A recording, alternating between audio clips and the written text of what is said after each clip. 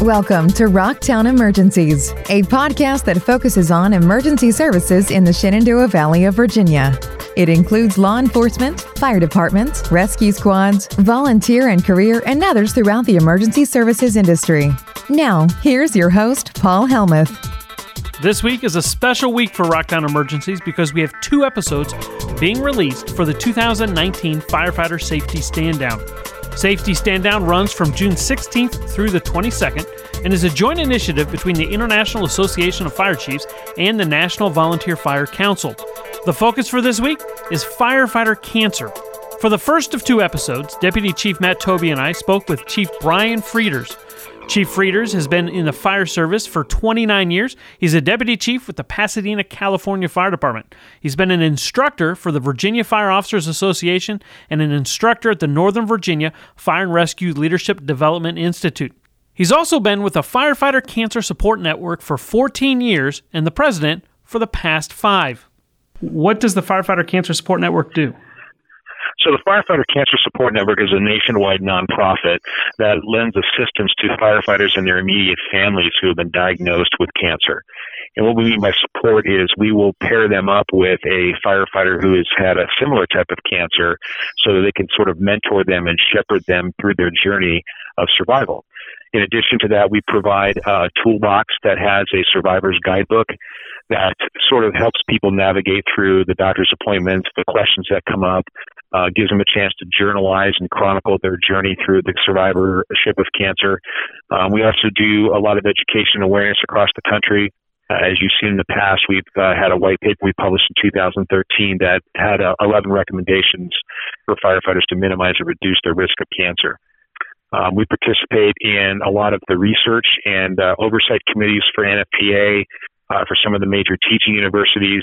We have great partnerships with the IFF, with the IFC, the NVFC, and we're essentially just their arm of cancer prevention and awareness. How is the Cancer Support Network funded? So it's in-kind donations and sustaining partnerships. There's a lot. We have about 15 sustaining partners, all the way from equipment manufacturers to just philanthropic folks that donate to our cause. We have a lot of departments across the country that do fundraisers for us in the form of Fill the Boot campaigns and other sorts of events that raise money. We're an all-volunteer organization. We have one person who's paid, and that's the one who keeps track of all of our business dealings. But essentially, it's the good nature and the support of these fire departments across the country that do these fundraising events for us, and some of our sustaining partners that help us navigate through and deal with the epidemic of cancer that exists in the fire service today. Hey, Bryan, thanks so much for coming on and spending some time with us today, man. I really appreciate it. I'm not sure that everyone's aware of the fact that the Firefighter Cancer Support Network was created by firefighters for firefighters. Can you just speak about Mike for just a minute for me? Yeah, I'd be glad to. So Mike DuBron is the founder of the organization. He's a Los Angeles County firefighter paramedic. And at age 39, back in 2005, he was diagnosed with stage 4 colon cancer. And throughout his treatment at one of the universities, he was offered the opportunity to participate in groups that would sort of be a support group, that had folks from all different walks of life and every different occupation that were dealing with a similar cancer that he had. And what he found during his journey is that, that feeling of being alone and that feeling of not really knowing what's going to happen next, really was plaguing him and impeding his ability to survive. And so during those times, he would attend these support groups and really wasn't getting any from them. So, somebody suggested, hey, let's poll our organization and find out how many of the members of the county fire department actually have cancer and see if I can talk to one of them, and just to get some insight and some intel on what he should expect. When he did that, he realized there was 70-something firefighters that were within his own organization that had dealt with similar cancer that he was dealing with. So he reached out to one of them and talked to them and what their treatment was and what they had to go through and some of the challenges they had to go through. And it really helped him understand what he was having to deal with and what he should expect. And maybe not necessarily the identical treatment modality that he embraced and encumbered as a result of his diagnosis, but certainly someone to bounce ideas off of and kind of get a general expectation of what was coming, and even some of the emotional things that were going to come with it. He had to go and tell his 12-year-old and 10-year-old daughter and his wife at the time that I'm going to probably not survive this. At the time, stage 4 colon cancer was a death sentence.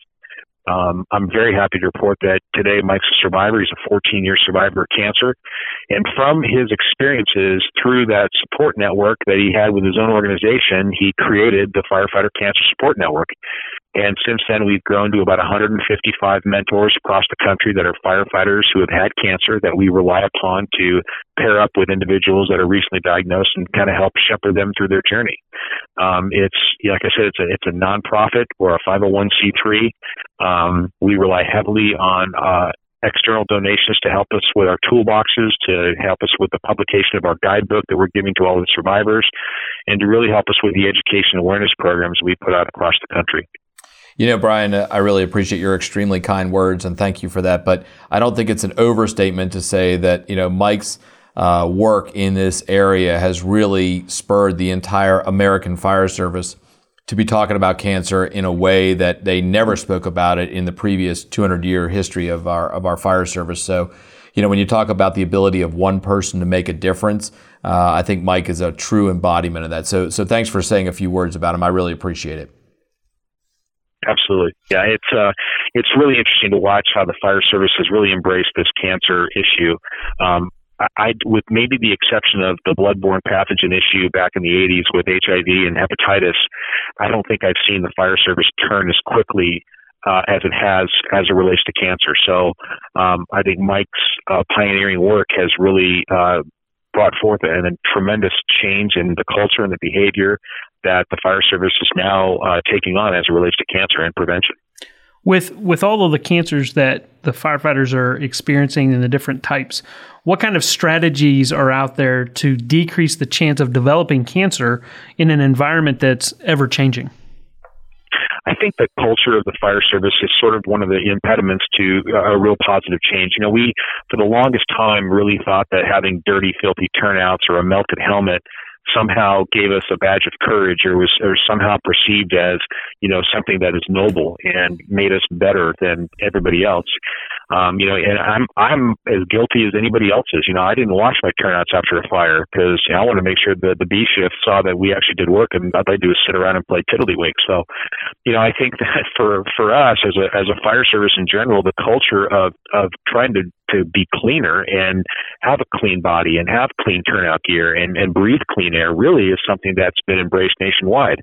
The game changer, I believe, is when we published our white paper in 2013, it had 11 recommendations. And out of those recommendations, the only one that had a cost attached to it was the recommendation for a second set of turnout gear. Everything else, and I'll list them for you. Wearing your SCBA during overhaul. Too often we wear the SCBA very cavalier. And even today you see on social media someone behaving foolishly by not wearing their SCBA during overhaul, or not wearing their SCBA during a food in the stove call, or a car fire, a dumpster fire. Those have significant amounts of toxins that we're being exposed to. Taking a shower within the hour after a fire, doing gross field decontamination at the scene rather than waiting till you get back to the station, doing a brush off or a hose off of the gross decontamination of your turnout PPE and your SCBA. That's the key. And if we can keep doing stuff like that, that's going to really help us reduce the risk. Making sure you have a clean tab, making sure that your skin is clean after you finish being in an IDLH environment, getting medical examinations on a regular basis, making sure that you're asking the questions and demanding the recommendations that NFPA is publishing for a good physical examination on an annual basis. Stop using tobacco. I'm astonished in the modern day fire service that we still allow folks to smoke on duty. And I would like to believe that that's, prohibited, but it happens. More importantly, what I see more commonly is firefighters chewing tobacco. We know for a fact that tobacco causes cancer. Many states have presumptive laws in place to protect firefighters from the financial travesty that occurs when you get diagnosed. Yet we still have these cavalier behaviors as it relates to tobacco that I think eventually is going to preclude someone from receiving that benefit. So those are some of the cultural changes I think the fire service needs to really take a little more a closer look at and embrace. But for the most part, the 11 initiatives that we offer really are common sense, no cost items, except for the second set of gear. So there's also, and this is I know a discussion that we've had in our department. There's other recommendations out there that other companies have had, whether it was related to technologies or something that people can bring into their department. One of them I know that was brought up here over the last year because we had talked about renovating one of the fire stations was, can we put a sauna in the station to help, move the toxins out of the body? And the issue that we had, and the reason we didn't support it at the time is we haven't found any science that supports it. What can you talk about those kind of technologies out there and how they're being advertised? Yeah, I think with any big change in a paradigm, especially with the fire service as large as it is, you're going to find folks that are going to try and take advantage of the epidemic. And I think saunas, if you look at the research that the sauna manufacturers have given folks and allowed them to sort of buy in on, really are all manufacturer-led studies. None of them have been scientifically validated, peer-reviewed, journaled. There's nothing scientifically that I've found, and that I think that my colleagues would agree have found, that really substantiates the claim that the sauna does any good. In fact, what the notion in the science community is that the sauna may actually be counterproductive for someone that has just been exposed to significant amounts of cardiovascular exercise. I know the common sense thinking would be that, well, yeah, you're going to sweat out all the toxins.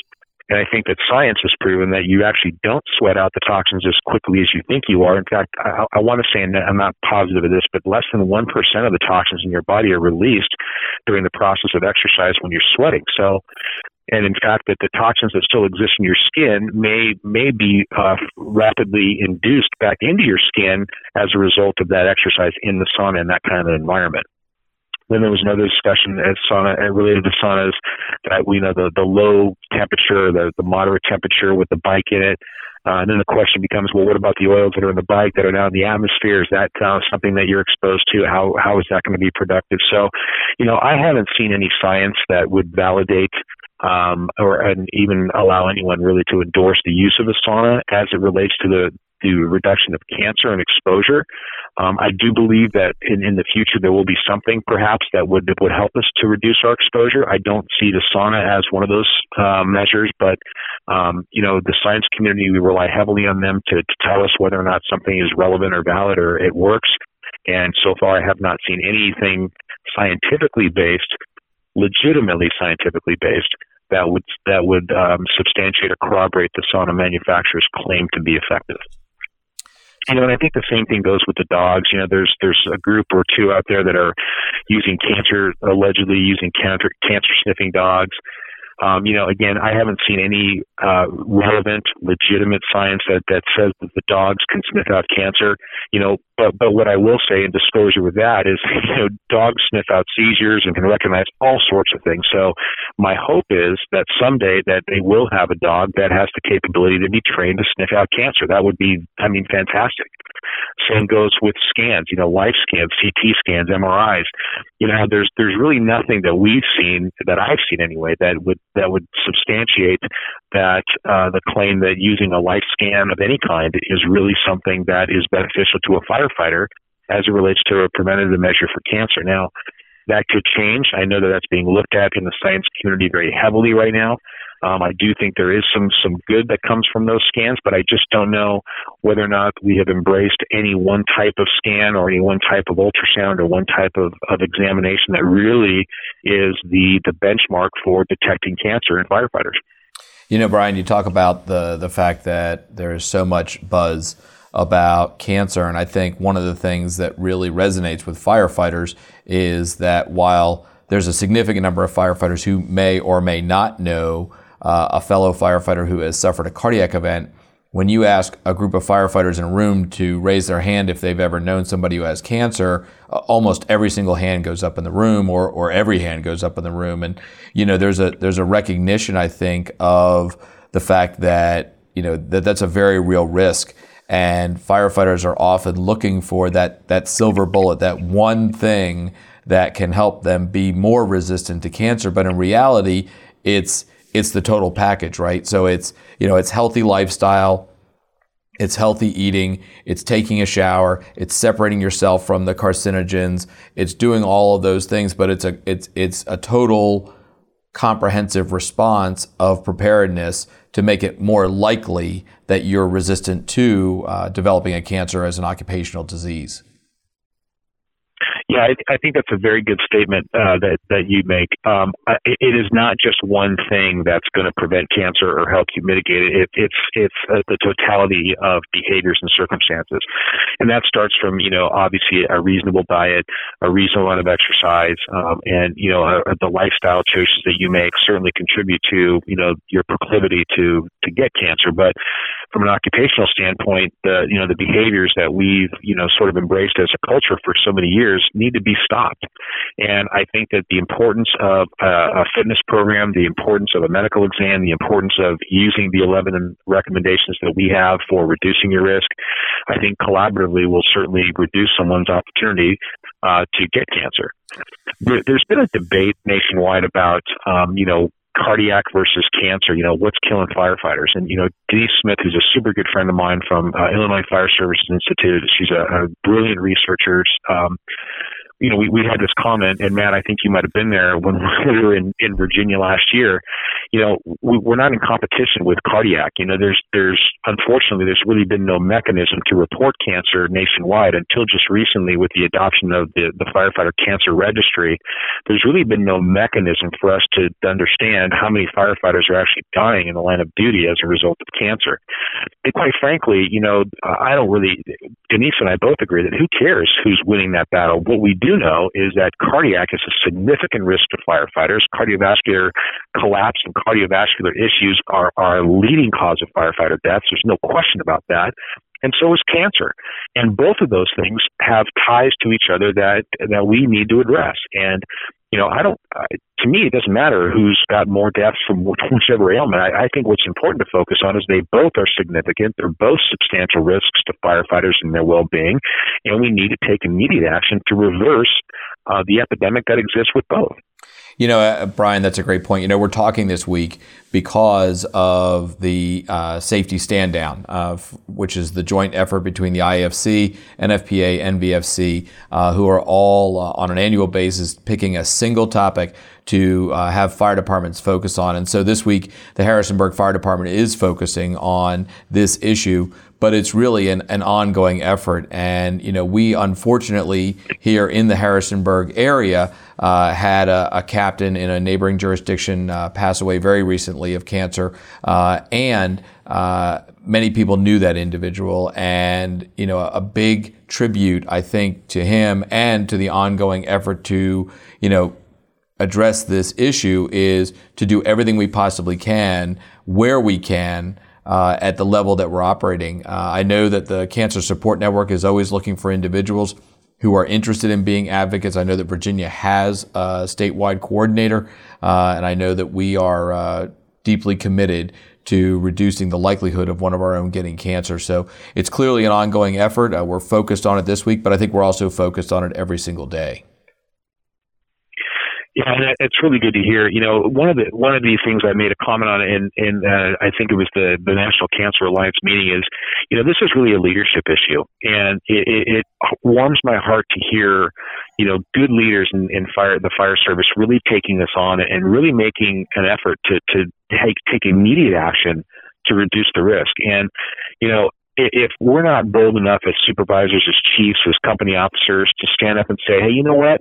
I need you to take care of the things that we are embracing as safety. And one of those things, obviously, is safe driving, wearing seatbelts, obviously, not using tobacco. But in the context of cancer, we have to tell people, hey, look, you've got this big wad of tobacco in your mouth, and I know you like it. And I know from a constitutional standpoint, we probably can't tell you not to, but I'm going to be unpopular here and say that's not okay.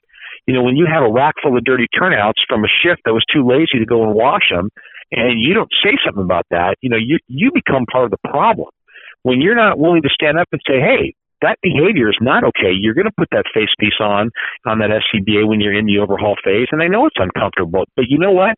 Being uncomfortable wearing an SCBA during overhaul is one heck of a lot less comfortable than having chemotherapy for 6 months. And I'll tell you what, I've talked to cancer survivors across this country, and the general theme every single time is, had I known, I would have done everything different. And that is something that, if I leave you with nothing else this evening, is everybody should be thinking about their family when they take off that mask during overhaul or when they're in an ideation environment. Every time they decide they don't want to put their turnouts through the washing machine, every time they think about using tobacco products, every time they think about not decontaminating themselves, they should be thinking about their family. And they should be asking themselves the question, how much is your life worth to you? How much effort is your life worth to you? Because that's really what it's all about. Bryan, we're running out of time, but I wanted you to talk briefly about the Firefighter Cancer Support Network's app that you have that everyone can download. Yeah, so the FCSN last year, and we're just in the process of redoing that, but it's, if you go to the App Store or wherever you buy stuff for Android, it's FCSN. Don't type in Firefighter Cancer Support Network. You won't find it. But if you type in FCSN, we've got an app available you can download. On that app is essentially a way you can get help if you have someone that has been diagnosed that needs help. That goes right to me directly, and we distribute that to our nationwide network, and you'll get a phone call back within 24 hours. We have a library of information there that has related scientific studies, that has samples of department policies you can use and take and I wouldn't say plagiarize, we'll use the term research and develop into your own policies. We have several different articles and suggestions about how you can use best practices to bring to your organization these safe environments. There's a whole slew of things on there that we would like you to use as a resource. So again, FCSN on the App Store, and hopefully you'll find everything you need. How can people follow you or follow the Firefighter Cancer Support Network? So we have on Facebook is FCSN National. If you want to go to Twitter, it's at FCSN National, all one word. Or they can reach out to me directly if they have questions. As Matt knows, I take phone calls from everybody at all hours of the day and night. If someone is in desperate need or they need immediate assistance, my cell phone number directly is area code 661-904-5075. And my email address is bfrieders@fcsn.net. Bryan, you talk about the brotherhood and you talk about leaving the fire service better than you found it. I just wanted to say thanks a lot, just personally first for agreeing to come on and talk about this issue. I know it's one that's extremely close to you, but I also just wanted to take a moment and just say thanks for all of the impact that you're making every single day. It really does make a tremendous difference, and I know that we are going to make a positive impact, and I agree with you 100%. It's not about LODDs. It's about living a healthy lifestyle so you have a long and healthy life. So thanks so much, brother. I really appreciate it. It's my pleasure. Listen, I'll conclude with this because I know we're out of time, but we always talk about what kind of legacy do you want to leave behind in the fire service. And I think my charge is not necessarily to leave a legacy, but let's live a legacy. Let's live our legacy now so that we have a legacy to leave behind. So thank you both again very much. Congratulations on your efforts, and look forward to seeing you guys real soon. I want to thank Chief Bryan Frieders for joining us for Safety Stand Down Week this week. The next episode will be with Dr. Denise Smith, who's probably done more research on firefighter health than anyone else. Also next week, we'll talk about what we're doing locally to help decrease a firefighter's exposure to cancer. Until the next time, be safe. Thank you for listening to Rocktown Emergencies, a podcast focused on emergency services in the Shenandoah Valley of Virginia. You can follow Rocktown Emergencies on Facebook, Twitter, and Instagram. You can find the podcast on most of your favorite podcast apps. If you want to email Paul, you can email him at paul@rocktownemergencies.com. Join us next time for Rocktown Emergencies, and have a safe week.